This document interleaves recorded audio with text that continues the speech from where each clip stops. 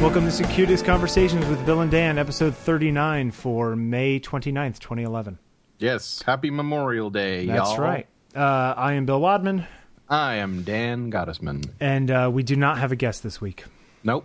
But we are lining up guests because we like guests. Right, and we've gotten good feedback from y'all. And if anybody has any guest recommendations, or if you, the listener, if you have some really cool stuff that you want to talk about with us, let us know. Because, I mean, obviously we're into the techie computer photo stuff, but obviously we're also interested in people who really know their stuff. And who do cool things. We like cool things. And I think it's safe to say that the people who listen to us probably like cool things. Otherwise, they wouldn't waste their time. Right. Because nobody likes wasting time. So a couple things that we're going to get a little... what's the word you would use to describe what we're going to do today?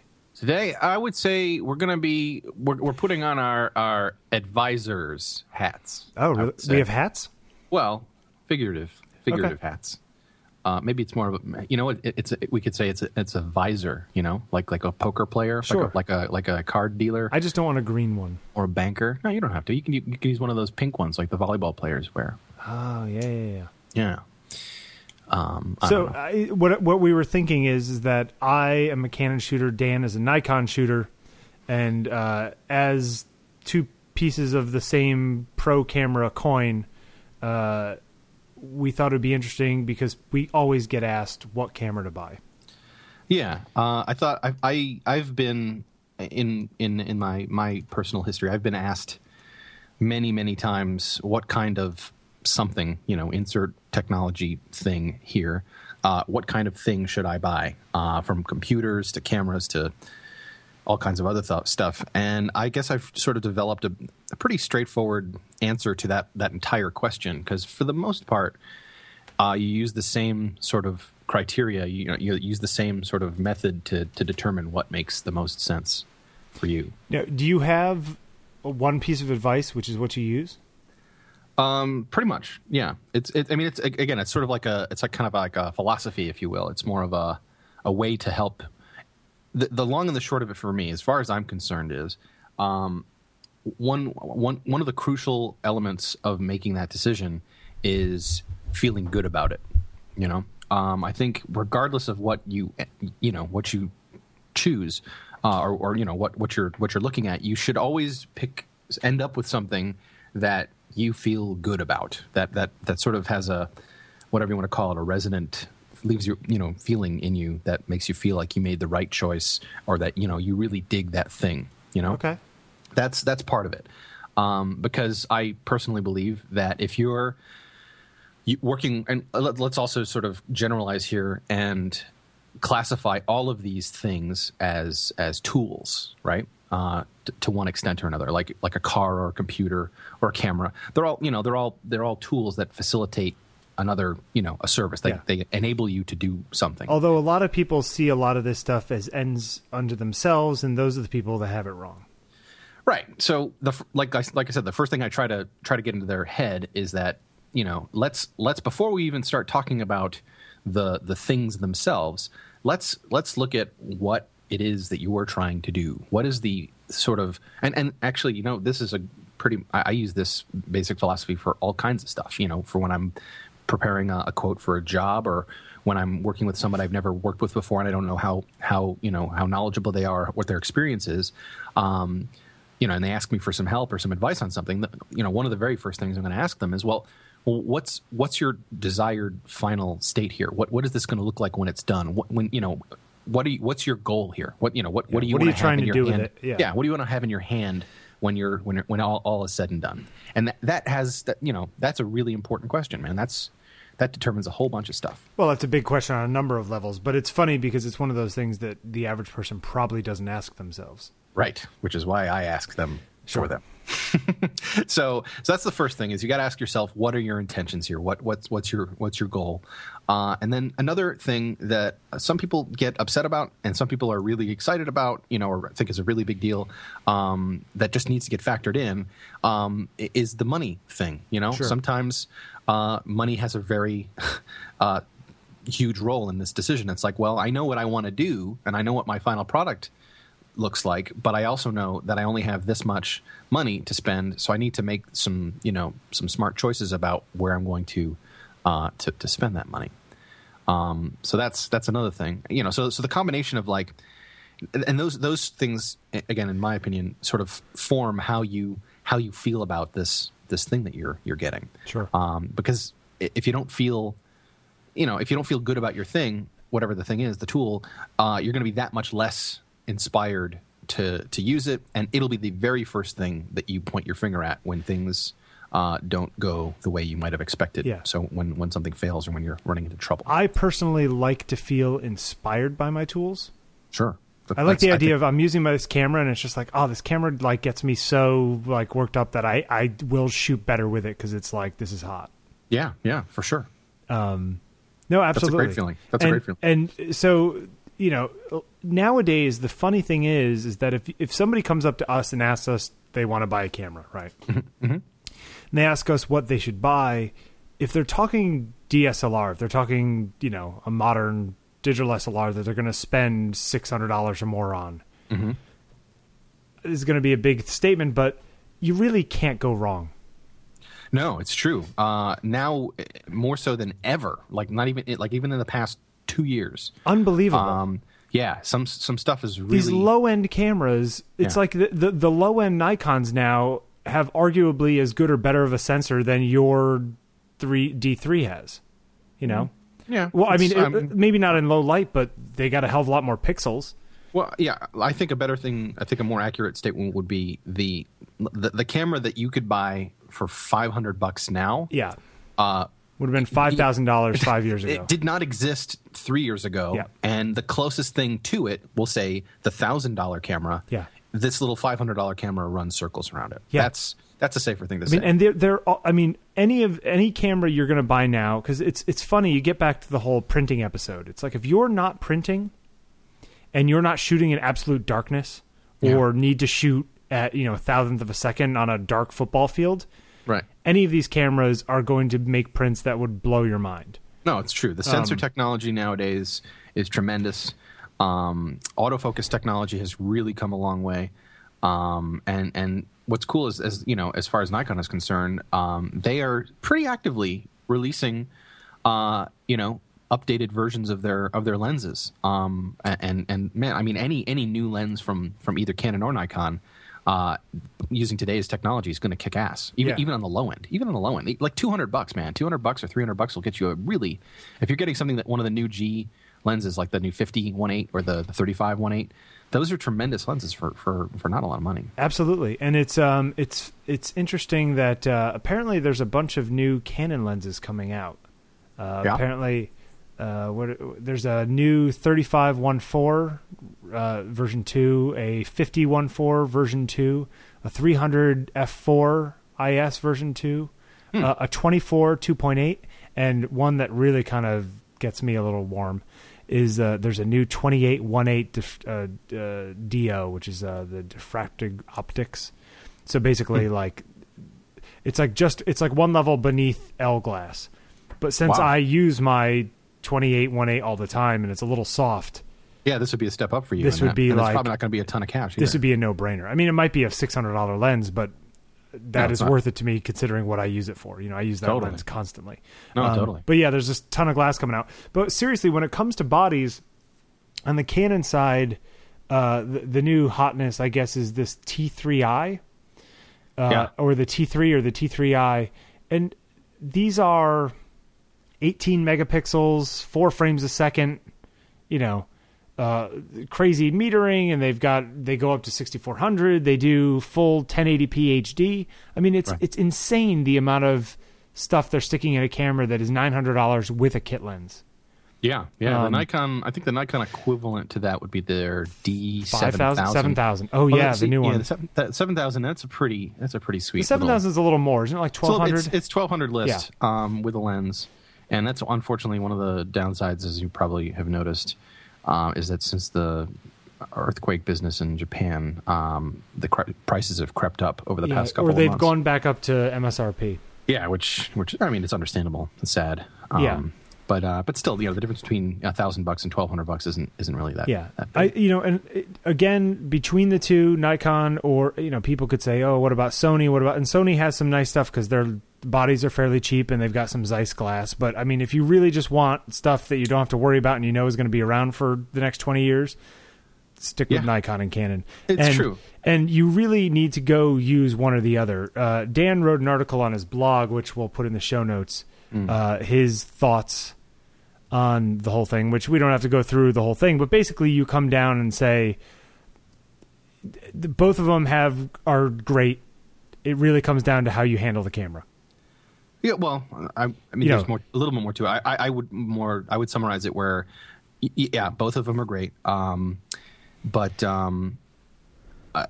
personal preference really kind of weighs into it. I mean, if we're having a casual conversation, let's just assume that feature for feature, both the cameras are identical. My personal, I think it's safe to say that there's a very, very well established difference between the Canon and Nikon. Canon's philosophy and Nikon's philosophy as far as user interface design is concerned, and that's a big deal. I mean, if for me anyway, I take the user interface of lots of the stuff that I use my computer and software, all kinds of things. The way it feels in my hand, the way the buttons work, the way the menus, sometimes even the way that the type is set, I can be fussy about stuff like that. So I will say though that finish what you're saying. Sorry, go ahead. No, yeah. So anyway, long story short, if feature for feature, you should definitely pick both of them up and spend as much time as you can. 20 minutes, an hour. Hell, if you can't, I mean, if you're in New York City. Another fantastic option is to take a trip to Adorama or PhotoCare or Can-Am and rent it. You can rent a really awesome body and lens for way under $100. I mean, some of the lower end ones are super cheap, and then you can really spend some time with it. Yep, absolutely. I would like to say though, you like the Canon overall interface, both the GUI of the menus and the button system. I wouldn't. Did you mean Nikon when you said Canon? I'm sorry. Yes, you like the Nikon. I'm sorry. I misspoke. That's fine. But, it's funny because when I pick up a Nikon camera, right, it's like I feel like there is a button or a knob or a widget for everything. And they're all different shaped and work slightly differently. And like, there's this thing for the autofocus and it's on the front here and it's a 3-level switch, but then there's this other one on the back, and like it feels almost steampunky, you know what I'm trying to say? I know exactly what you're saying, and I personally, I mean, and some people love that, and I'm not. Let me tell you why I think it's a good idea. One of the really neat, I think one of the things that sort of separates a pro piece of gear, and this goes across the board, for music stuff and video stuff too. In addition to it being relatively solid and watertight and bulletproof, is the fact that you can operate the equipment without having to take it away, without having to take away from your face, without sort of blind, so to speak. So you can spend a minute or two, or an hour or two, or a year or two, working out your personal controls and learning what those buttons do, so that while your eye is on the in the finder looking through the lens, you don't have to take your eye away to make that one little adjustment. And I think that's kind of like an advantage to the Nikon thing that you're talking about, where they basically chose. And another thing that's there's two things. First of all, having slightly different feeling controls is good because that makes it easier to tell them apart without having to look at them. The second thing is that, and this is another sort of advantage I think Nikon has over Canon, is the legacy thing. It's safe to say that Nikon has had a pretty consistent design approach to all of their SLR products from from the 70s on, Yeah. And there's a couple of things that they just sort of stuck with because they know that there are guys out there who've been shooting with them for so darn long, and it ain't broke, so don't fix it. Yeah. So that's how I look at it. No, absolutely. But I think it really does come down to what you're used to. Of course. And I mean, that is a personal preference thing. Having the power switch up by the shutter release. I love it. Is weird to me. Oh man, it feels weird when it's not there for me. See, Like, I think that's what it comes down to is that Canons tend to have less buttons, but the buttons do more things. Something along those lines. Yeah, sure. And I mean, you mentioned the big wheel on the back of a lot of the Canon cameras. You like to that it slides around nicely for you. Yeah, it's great for review and for banging through along a big pile of images or whatever. It all comes down to what you feel like. I mean, if you're into driving Japanese cars or you like German cars, they're both really nice cars. But if you like one, you probably don't like the other. Yeah.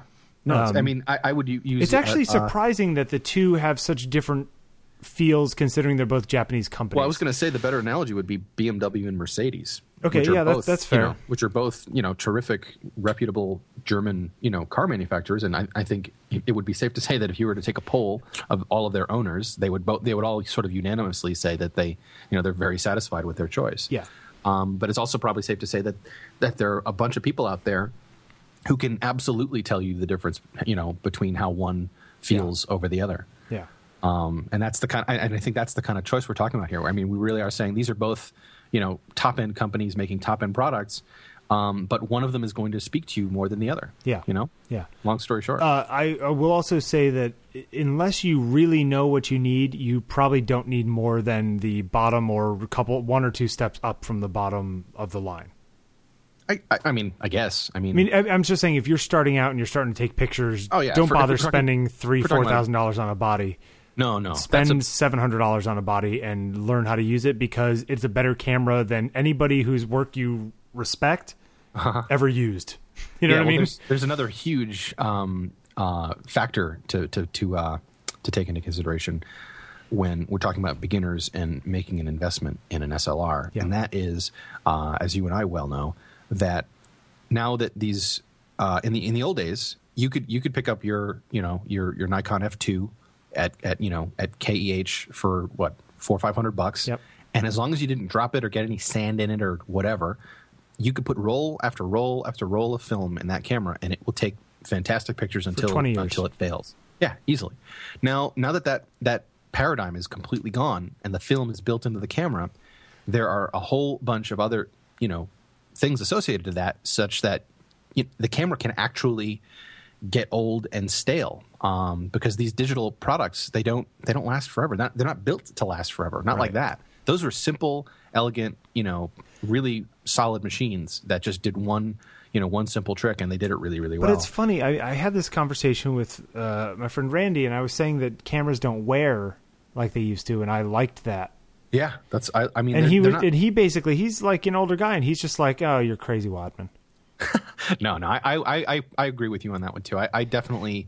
If you think about it, any professional camera, and when I use the word professional, it's usually top of the line. So you name any camera manufacturer, even on the medium format side like Mamiya or Hasselblad, any professional camera is going to be made almost entirely out of metal. It's going to have a mostly metal body, and it's safe to say that the current Nikon and Canon offerings are also mostly metal, but they're also really rubbery. Whenever I fly with my Leica, all hell breaks loose. Why is that? Because I bring it on my carry-on, and the top of the Leica is one giant chunk of nickel. I'm sure the metal detector loves it. Yeah, they look at this thing and they're like, "What the fuck is that giant block of nickel right there?" and they're just like, "Sir, you're going to come with us." Yeah. And then they invariably, I'm like, "It's in a green thing at the bottom." Yeah, right. Yeah, you can open it. Yeah, And invariably they pull it out and they're like, "Wow, that's a really nice." I was like, "Yeah." No, let me get back. But it's just things were built differently. Now, the one thing that you can say, the flip side of that, is that the advantage of an SLR, which has always been that you can swap the lenses out. Of course. So that leads me. Yeah, go ahead. I was going to say that leads me to the other the change in the paradigm. Whereas, and this is not again to kind of come around to the Nikon advantage here. Nikon technically has 30 years on Canon as far as lens availability and lens selection is concerned. If you want to use manually focused lenses, which.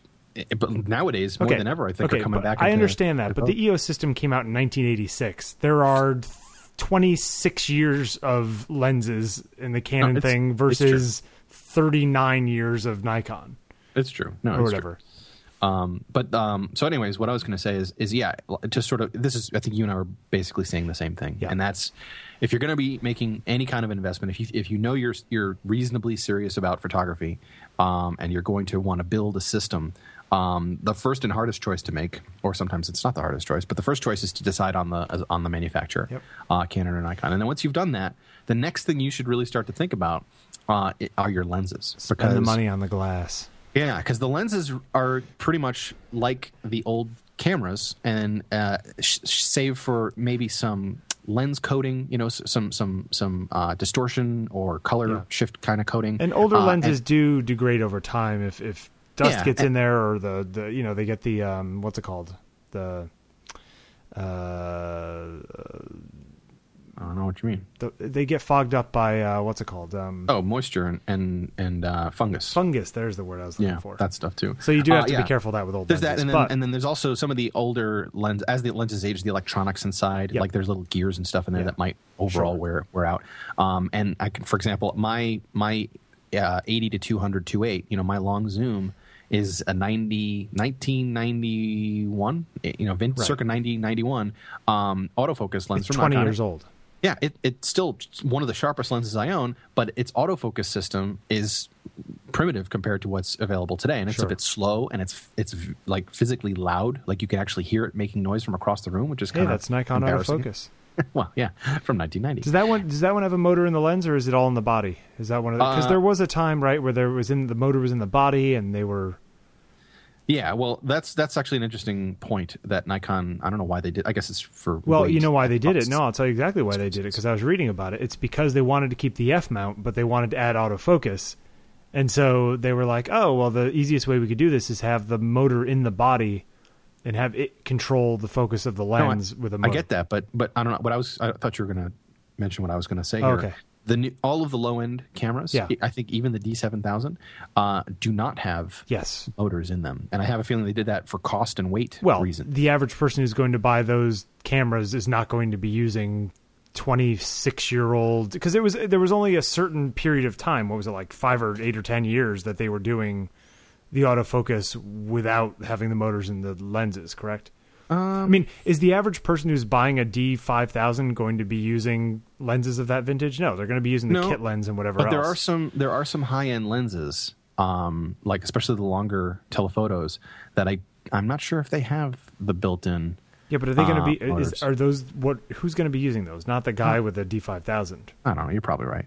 And it's true. Any of Nikon's that's a very Apple decision. Offerings. Yeah, it's true. It's a little weird. But whatever. Like I said, Nikon has been steadily updating their line of lenses to support the non-AF motor bodies, and it's been fine. Yeah. So basically, spend your money on lenses. The features on these cameras, I mean, the image quality is great. As you go up higher end, you might get better autofocus, like on certain models, because they'll have more points and whatever it is, and maybe it'll be a little better at really high ISOs. But like any of these cameras is going to kill. Like, put good glass in front of it, and any of these bodies is going to blow your mind. It's true. And really, like, I mean, just to sort of put it further, then let's play devil's advocate. Okay, well, then what's the difference? Then why would anyone want to use one of these lower end, higher end cameras if the lower end ones are just as good? Higher end ones have full frame. Well, that's okay. That's one thing. Yeah. So that's a different. That's not the answer I was going to give. That's true. Full frame is obviously build quality.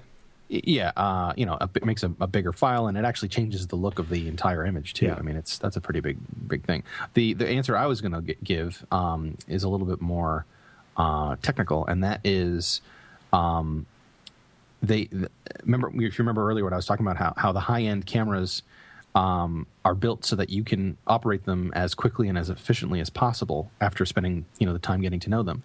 One of the things that they'll do, and this is a software thing, really, I think, is I guess in an effort to minimize the confusion and minimize the clutter and simplify the interface as much as possible, they'll take away certain controls. Say, they'll take away a button or a dial or an LCD panel or something like that. That would really that most people wouldn't miss anyway. It's like they're not changing their white balance, or they're not flipping whatever bracketing on, or they might not even have not even use bracketing. Like little stuff like that. That if they do want to use it, it's not that the camera doesn't necessarily have it, but you do have to take it away from your face and drop into a menu.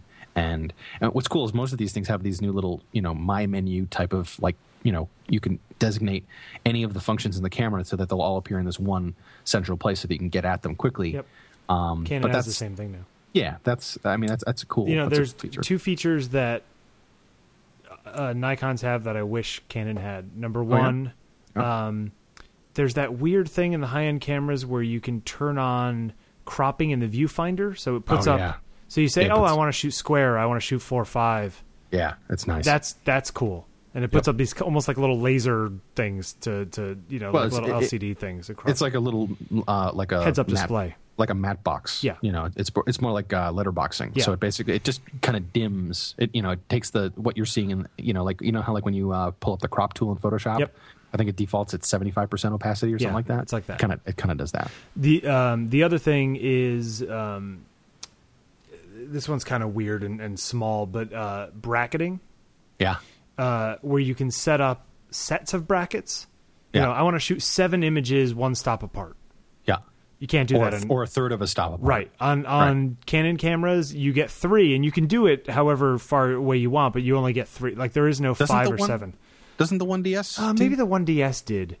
Oh, what's interesting about the high-end cameras, too, is that, like on the Canon, the 1DS3 I used to have, changing modes from aperture priority to program to shutter priority is like a 3-button push on purpose. I know. I hate it. Well, but the idea is that they want to make it so that you would never accidentally do that. And on my 5D, I always have it around my neck or whatever it is, around my shoulder, and I pull it up. And I hit the wheel. Well, it's that knob on the left-hand side. Exactly. Right? Yeah, and your shirt changes. So it's kind of nice that, like, if you're shooting program or you shoot aperture, it's like it's not going to change unless you deliberately change it. Yeah, and that's why they do that, which is kind of like, which I liked.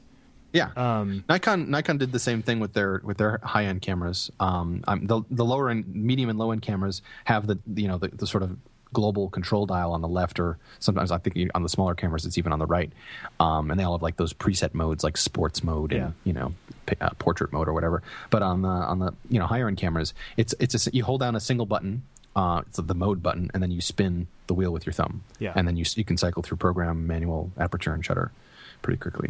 It's interesting though. All these low end cameras have so many features that the average person's never going to figure out 90% of them. It's true. And they all do the basic stuff the same, and they all do it well. So really, if you're just getting into photography, like, try a low-end thing, maybe buy a nice prime to go along with it. Yeah. But you're going to get really nice pictures almost no matter what you do. Here's another... I would like to say, though, that, when people look at your or my work and they say, oh, what kind of camera do you use? Yeah. It's really not the camera. No. Okay. And I will completely and totally agree with you. Yeah. But I'm about to say something that sounds like it's contradictory. Okay, go ahead. And that is this. So think back to when you were a kid, and you wanted a Lance Mountain skateboard. Sure, a Lance Mountain skateboard, or what's his name? Jesus, I can't remember his name. What's the field? It was a freestyle dirt bike by GT. I cannot remember the dude's name. Nice. Yeah, one of these dudes had his own. Was there a band called Haro, or a brand Haro? Yeah, Haro. I used to have XT. a Mongoose Californian when I was a kid. Oh, sure, those are the classics, man. And then the Diamondback. Yeah, I never liked the Diamondback. I was a Mongoose guy for some reason. I could never really tell. They were all chrome, and shiny. And then I remember you could get 3 colors. Like there's blue, red, and black, and then there's like the checkerboard, and then you had like there's the pads that went on the stem, and then the pads that went on the But if the you were cool, you took all those pads off. And then the matching seat and the matching grips. Sure. And then you got pegs and platforms, the little and sit rotors. back thing, where the seat. Yeah, the laid back seat post. Yeah. Sure, all that shit. Yeah, I never personally had one, but I liked, back to cameras. Anyway, this is a relevant point that I'm making, and that is, I think it's still totally legit and cool to look up to your heroes. Sure. Look up to your idols. So and you can like look at music. Like when I was getting started on the drums, and I first sort of pieced together how music was made and what have you. And I started to pay attention to what the tools were, what tools were being used to make this stuff that I loved so much. The first thing you look at is, well, what's that guy using? He's doing this thing and I think it's amazing. So I want to use what he's using. Yeah. And there's something to say for that.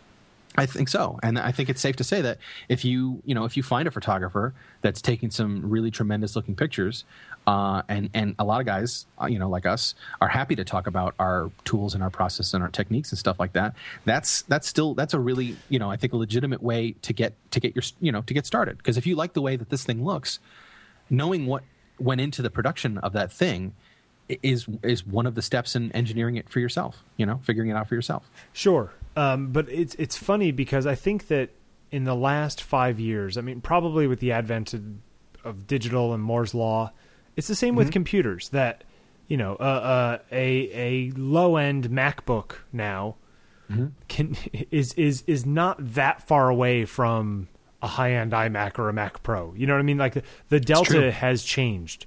It's gradual too. It's been and I mean the top and the bottom have kind of started mushing together. It's true in such a way that you really, there isn't a limitation. Like if you had a really crappy set of golf clubs or a really nice set of golf clubs, the delta between those two is much bigger than it is with cameras in a lot of ways. It's true, or at least more than it was with cameras in the 80s, say, or the 90s or whatever. So anyway, it's just interesting stuff. Dan wrote this article. We'll put it in the show notes. I think that it was interesting, but I don't know. I thought it would be fun to talk a little bit about that. Yeah. So I mean, I guess a woman I met at the PAI, a friend of mine, this woman Cynthia, is a old school photographer. Did a lot of stuff in the '80s. Shot film all the time. Did a ton of stuff for like Town and Country and those kinds of magazines. And she owns the only digital camera she owns is like a G10. Okay. A little Canon G10. Yeah, those are great. And she recently bought a fancy Mac Pro and Lightroom and all the rest of it, and she doesn't really know how to use it, but she's like, oh, well, I'm going to figure out how to use it, and then I'll buy a digital camera. It's like, no, just buy a digital camera and jump in, But she was a Nikon shooter, and she's just like, oh, I'm thinking about buying a digital SLR. And I said, well, do you have a lot of glass? She goes, yeah, but a lot of it's like manual. I said, well, she's like, I can't decide between a D7000 and the D7. Is it this D70? Is that the 700? 700 is the full frame, like smaller version of the D3 kind of, right? Yep. Okay. But it's still bigger than, say, the 5D. It's a little chunkier, like vertically. It's sort of between like a big pro camera and a smaller camera. No, I wouldn't agree. Doesn't it have like almost an inch coming out the bottom below the lens? No, you can get a grip for it. I mean, I would put it right on par with the 5D Mark II. Okay. I think the D700, like price wise, feature. I mean, they came out almost at the same time. It's more like the 5D because. Yeah, I would say the 5D and the D700 are the original 5D, not the 5D2. Well, yeah, I think it's safe to say that the 5D Mark II is a terrific camera. That's probably my favorite Canon camera. It's kind of on its own in that space. Yeah. Like if you want full frame and you want something with a lot of megapixels and you want Canon or Nikon, it's kind of 5D too. Yeah. It's and bang for buck wise as well. I mean, it's ridiculous. It's a really great deal. Yeah, it's what I use most of the time. Anyway, so I said to her, well, yeah, okay, you're going to have a crop sensor with the D7000. I said, but then the 700's kind of old, but it's full frame. They're probably going to replace it soon. Yeah. Well, who knows now? Who knows? But, whatever. I said, but Cynthia, just go buy. They're so cheap. I mean, this woman has a little money, I think. Okay. And I said, $2,500 isn't that cheap for a lot of people. Dude. No. But if she goes and buys a D7000 or a D5000 even. Mm-hmm. Oh, sure. Well, just buy a $800 camera and just start shooting. It's gonna kill you how good the image quality is, even on a camera that's that much. If all you've ever used is a G10 as your digital camera, right? And just being able to compose through the lens. Yeah. So I mentioned this to. I was talking about this with Randy the other day, and he's like, "Yeah." He says she still hasn't bought one, and I was like, "Man." Just Well, go do nothing's changed. Just go do it. Neither And- company has released anything new. Right. anytime. But no, this was like, a week and a half, and it's kind of like, Uh-huh. and she's been talking about it for months. It's just like, just go do it, because there's really there's you could always wait for the next thing, but literally right now it's like you can't go wrong. Yeah. No, it's true. Anyway, it's interesting stuff. Yeah, the last thing I was going to say is you can always consider the used scene as well. There's a lot of great resellers out there, and it's not unusual for professional shooters who always want the latest and greatest, bestest stuff ever to keep to basically sell off one of their last generation camera for the current generation. That's where you got their yours. computers. Yeah, that's how I got my D3. I wish I could have afforded $5,000 for it, but I paid close to half of that because it was almost 2 years old when I bought it. And I was fortunate enough to happen to know the original owner personally, and I knew the history of the camera. That always helps. There's a rumor of a 5D Mark III. Oh, I mean, it's inevitable, right? Yeah. But there's the typical rumors. Let's see if I can find it here, because it was kind of crazy.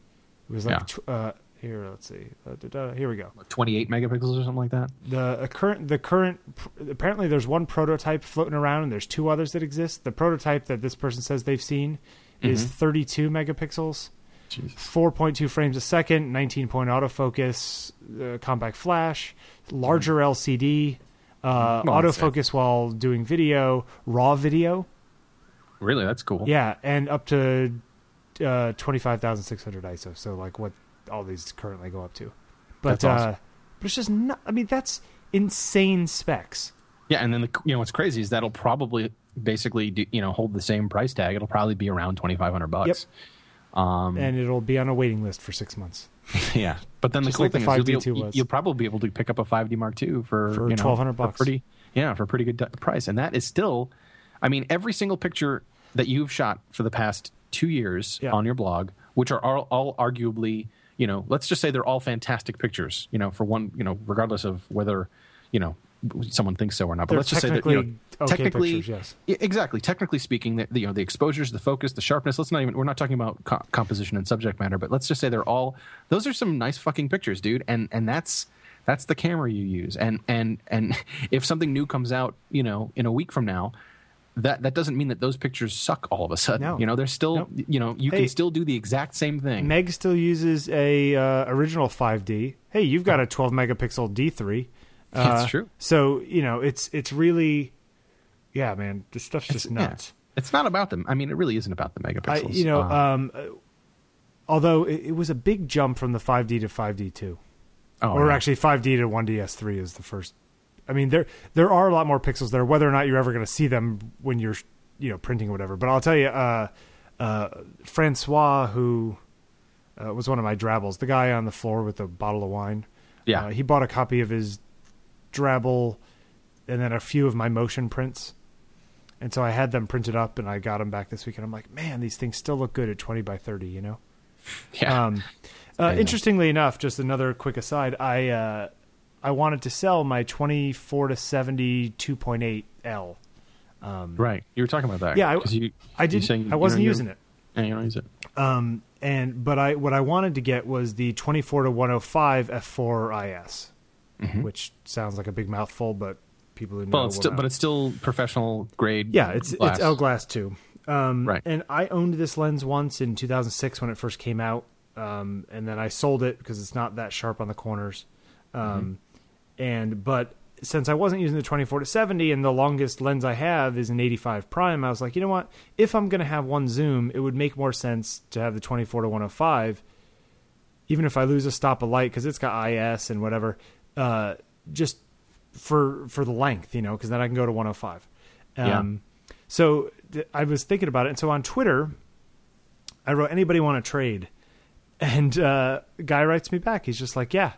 He's like, I'm interested. And I met up with this kid, Ryan, who was total sweetheart, architect, like 22 years old, 10 times smarter than you and me combined. Oh boy.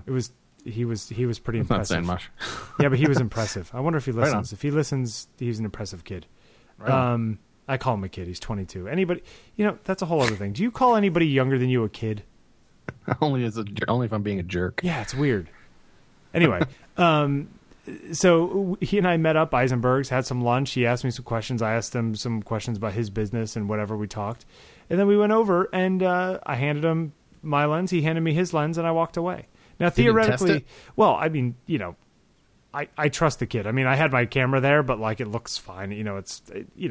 He had his, and he was going to play with it, but I know where he lives, He took me to his office, and, apparently he got the 24-105 as his kit lens on his 5D2 because they sell that as a kit. Cool. And so we traded, and it worked out great. Now, theoretically, the 24-70 is a couple $100 more than this lens, but I had lost the hood. It popped off and fell into a river during a shoot I had once. But it just goes to show you, man, Twitter sometimes. Oh, yeah. Handy. Yeah. Like, literally, we just swapped out. Yeah. I've been pretty psyched about Twitter lately. It's been it's been good. And also last week, Newegg had a crazy deal on RAM. So I upgraded to 24 gigs. Oh, did you find someone to buy your RAM? No, not yet, actually. I have it here. So if anybody wants to buy 6 2-gigabyte DDR3 DIMMs, so 12 gigs total, I have them here. But I upgraded to 24 for $220. That's insane. For 24 gigs. Not even 6 months ago, when I spec'd out the machines at D-Touch, that same basic configuration, 6 4s, cost like $400. Oh, the 4s have like plummeted. Yeah, it's insane. So anyway, it's just up to 24 gigs. It's just nuts. I mean, when you throw 24 gigs at Photoshop or just even give macOS 24 gigs, it's like it just caches everything. No, it's beautiful. It's a beautiful thing. Yeah, it's good stuff. Anyway, so I switched over to this one, and I got to tell you, it's great. It's sharp in the middle. F4, one advantage of primes that a lot of people don't talk about is how much brighter the viewfinder is. That's true. Because so much more light is coming in when it's wide open. And you can even sort of figure that out. One of the things I learned when I was younger and didn't understand the concept of bigger f-stops and what have you is if you just take two lenses, take an f4 lens and take a 2.8 lens, take off their back caps and look at the rear elements on those things. That says a lot right there. Yep. Like the size of it and the way the way it's positioned. Yeah. It's kind of amazing. Like look at that 8512, dude. That thing is like the front huge. And the back of it. Like the front of it looks like it's like scooping light up, It's like a goddamn telescope. Yeah, it's like a magnifying glass. It's crazy. Yeah, it's absolutely. And it's funny because you can replace the focusing screen on the 5D2.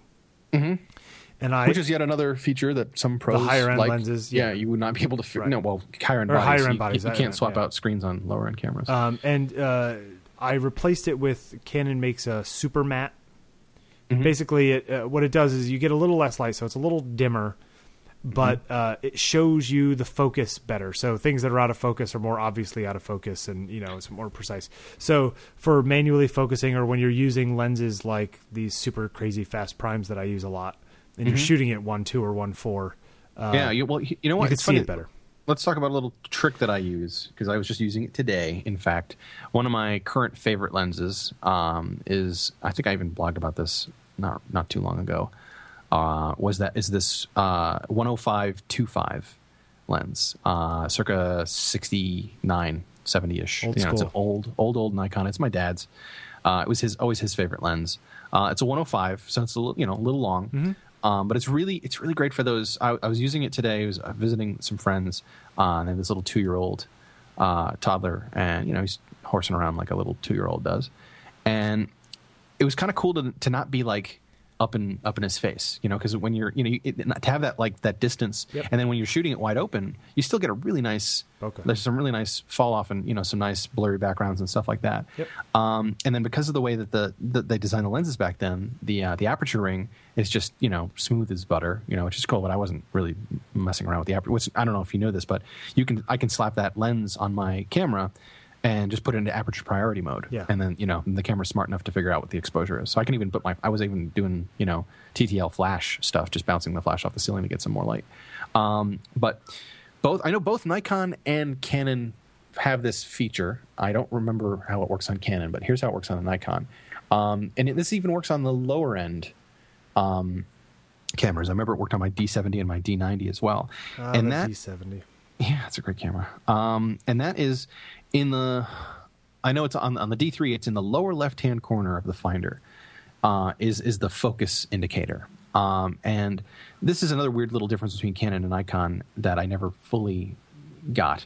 And that's the way Nikon cameras have 3 focus modes. Actually, this is something you touched on earlier when we were talking about the differences. So, and I think it's never really left. I think it's always been in the same spot on any Nikon body. So if you're holding your Nikon body in your right hand, shooting, ready to shoot, and you look and you move your left hand to the lower left hand area of the front of the camera, like just basically the lower left hand corner of the lens mount, there should be a 3-position switch that has the letters C, S, and M.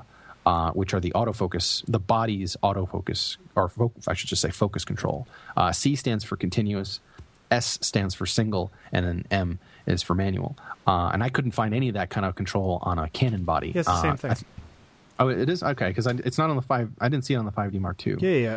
It's one shot AI focus and AI servo. But I'll explain those two in a minute.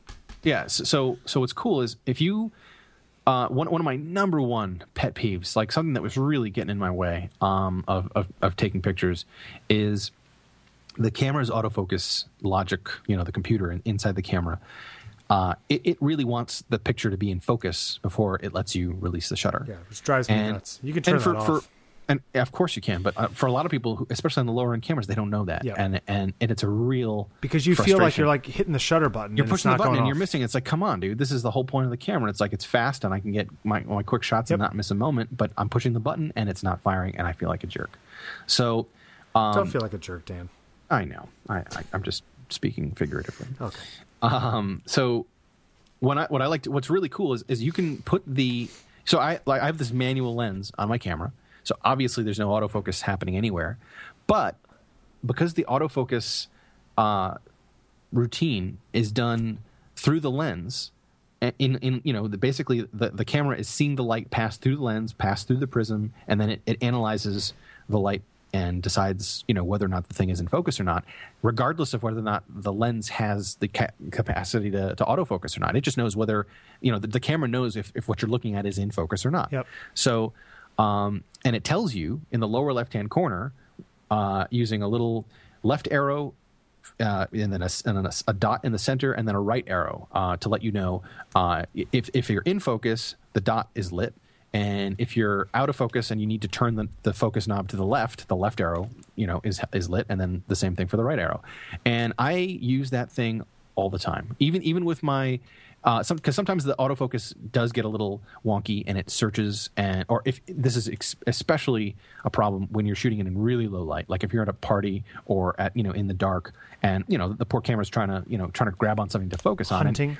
Yeah, and you can still see pretty well through the lens. I mean, the finders are not that dark, and you just drop the lens of the camera into manual mode, and you can just turn the focus knob and you're good to go, and the camera will tell you if your shot's in focus or not. So when I'm trying to get an action shot or something like that, I will rely on that little lower left-hand corner focus indicator very heavily, and it's worked out really well for me. On Canon, the way it works is that if you're in manual focus mode, or actually in auto, because most of the Canon lenses, even if you're in auto, you can manually focus, like override. If you do that and you focus through the thing that needs to be in focus, the focus point that's in focus lights up.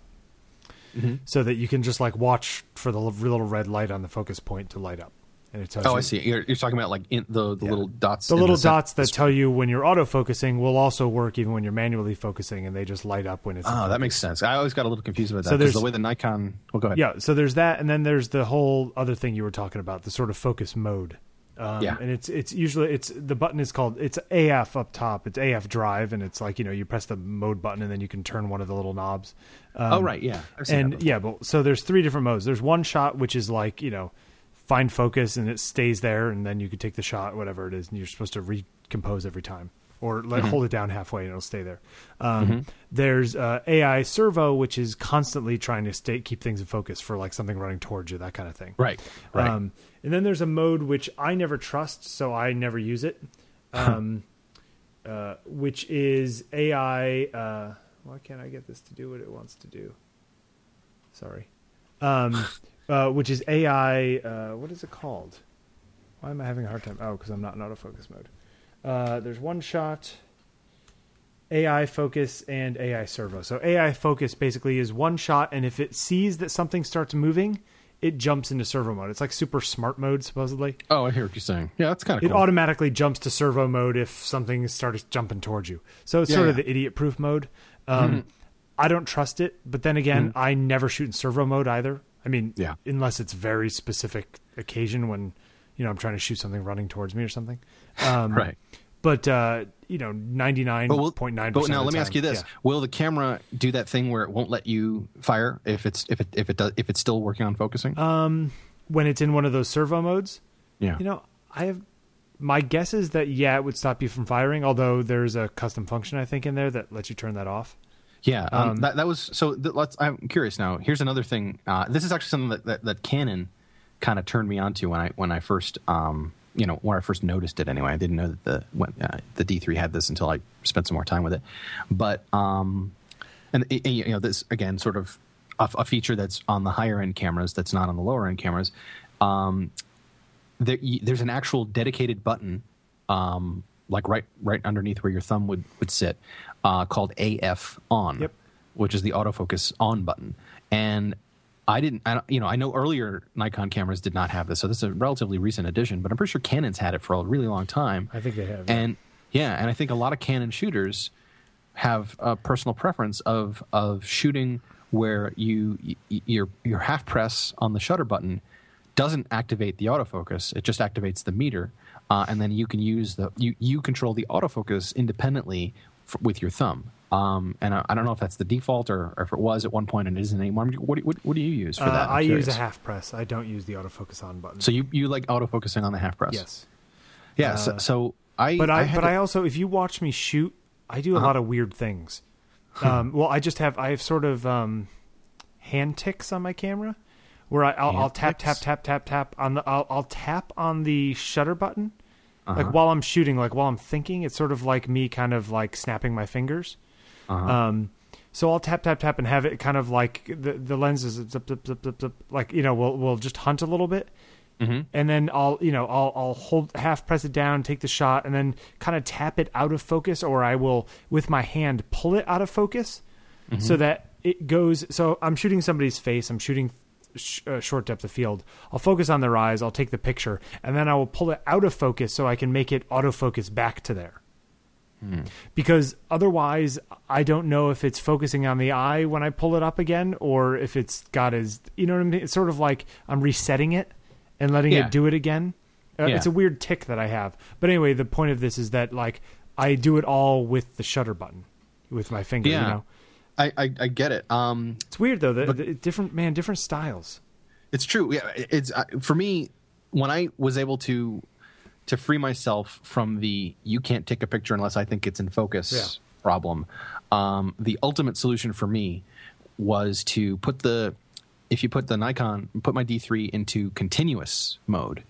Because with continuous mode, the difference between single and continuous on the Nikon is that, like you're saying, it's capable of tracking. It's capable of autofocusing while you're shooting. Right. So if you're tracking like a football player running across the field and he's getting closer and closer to you, it can do that. So naturally, there's a chance that it's not going to be perfectly in focus, but it's going to keep shooting. So if you put it into continuous mode and then I pull the autofocus control off of the shutter and put it on the AF on button, I can, essentially fire the camera without the autofocus ever having to get engaged, just by firing the shutter over and over again. And then when I want to autofocus, I just push down on my thumb and it's right there ready for me. I mean, it all comes down to what you're shooting and how you're shooting. It's also funny that like I don't know that I use any functions that weren't in a camera 15 years ago. You know what I mean? Like the way I shoot is very sort of not minimalist, but I don't use a lot of doodads and buttons on the camera. You know what the other funny thing is that the stuff that we're talking for the last 15 minutes is the kind of minutia that you first of all I guess it's important, but at the same time it's kind of meta. But but it's the kind of thing, if you were trying to explain to somebody who was thinking about buying a Canon or a Nikon, Oh, no, this this stuff is would big- not mean anything to them. No. But it's important stuff, but it's only important stuff if you hit that wall. Yeah, Is once the you only get to way that you can point. understand why it's important. Yeah. Which is the same thing in many ways with lenses. You know, you give somebody a kit lens and they're like, oh, this takes perfectly fine pictures. And then they take some picture and they're like, they blow it up big and they're like, wow, it's really blurry in the corners. And you go, yes. Now try this lens. And they try some Exactly. prime and they stop it down a little bit and they go, oh.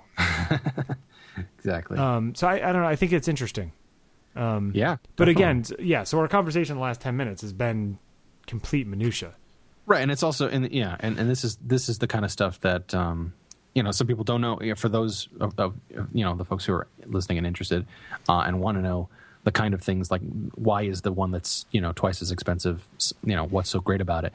That's the kind of stuff we're talking about. For people who spend a ton of time monkeying with those. But man, those little I features. would be surprised if a lot of the low end cameras had 80% of these things now. We just don't know because we're not using them. I know they don't have AF on buttons. That's for sure. Well, the other weird thing, do you ever use exposure lock? Except for weird situations. And even when I get a situation like that, I feel like I might as well just click to manual. Yeah, I mean that's really what that's what I do. I mean, I guess the only other reason you'd use it for is if you're doing what's it called, some sort of a program mode where you have like a weird combination where you're letting the camera make some of the choices, but you don't want it to go too far. There's some really crazy cool things that you can do. I personally don't use it. Yeah, and fortunately on the Nikon, it's not one of those easily bumped switches, so it doesn't get messed up. The only thing that really kind of gets gets what's interesting. What's that? I'm wondering if my camera will your computer stop recording after 58 minutes? No, I don't know. That's weird. Why? It just did a Your- weird thing. Is yours stop? No, it's recording, but it looks like it's about to hit the end of the line. Whatever. It's interesting. Sorry, Anyway. everyone. That was just a weird little aside. Yeah. So yeah, my the only control that gets bumped inadvertently on mine is the AF zone switch. It's a 3-position switch on the back of the camera that basically switches it from like one big one, 15 small ones, or 50 teeny ones. Well, and sometimes that gets therein lies drowned. here's another feature I never use. I never ever, well, one time out of 100 ever use anything other than the center focusing point. Yeah, I focus on generally- the center and I recompose. Yeah, I'm never that's like, it. I want to use that one way the hell over there. Yeah, Because I at the guess for- point at if which you're you doing get these pro tripod stuff cameras or- and they've got 50 damn AF, Well, sensors. again, but you have to remember that's for like sports shooters. Yeah, It's a sports but it's shooter's just dream. like, how would you ever select one of those fast enough? Well, you don't. You put it in the auto mode, Exactly. the matrix mode, and then that you're just giving the camera that many more opportunities Sure. to get it. No, from, I know. which is- But it's just funny how they have these selector switches. Like you're supposed to actually jump to one of those while you're shooting. some, It's like some people do. I only have dude. 9 points on my 5D2.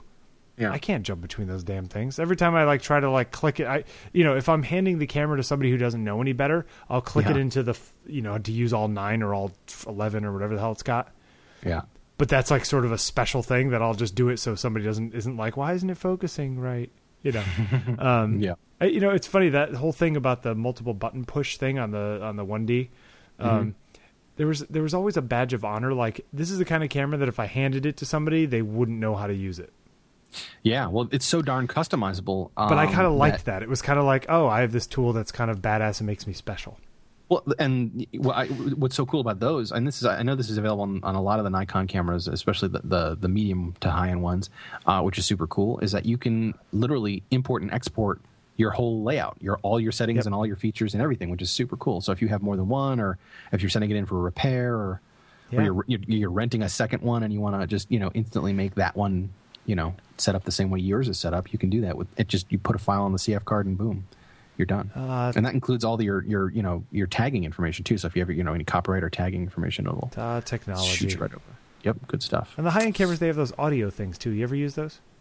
I used it like once or twice. I think that's more for sports and press people. Yeah. One of my friends uses it because he does a lot of high school stuff, and he just these kids' names. I mean, I guess in the old days, you Michael just have them McCluskey. add down. Yeah, and it's kind of neat. It basically embeds a little up to 1 minute wave file, just in low res, into the raw metadata of the Can actual Lightroom file. read it? Yeah. Okay. It's pretty cool. Yeah, I used to have that on my 1D, but I don't use that anymore. I never used it either. Now I miss my 1D. Aw. I must admit.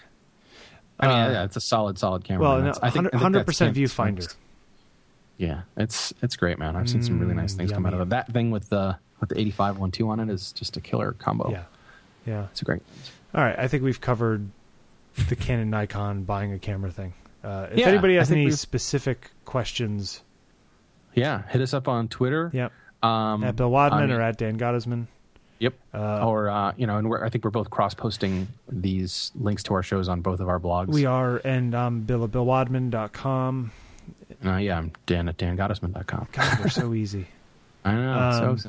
But so we're going to get some more guests in there. You're going away for how long? I'll be back on Sunday. Okay, so Dan's coming back next Sunday. So maybe we'll record on Monday. I might have a thing on Monday. We'll see. Okay, well let me see if we can do that. And we have a couple guests that I've in the works that are going to be good. It's going to be interesting. Yes. And please, any questions or suggestions, critique, we would love to hear from you. Yeah, we'll go to that soon. So we'll catch you next week then. You got it, buddy. Have a good on your trip. Thanks so much. Later. Bye.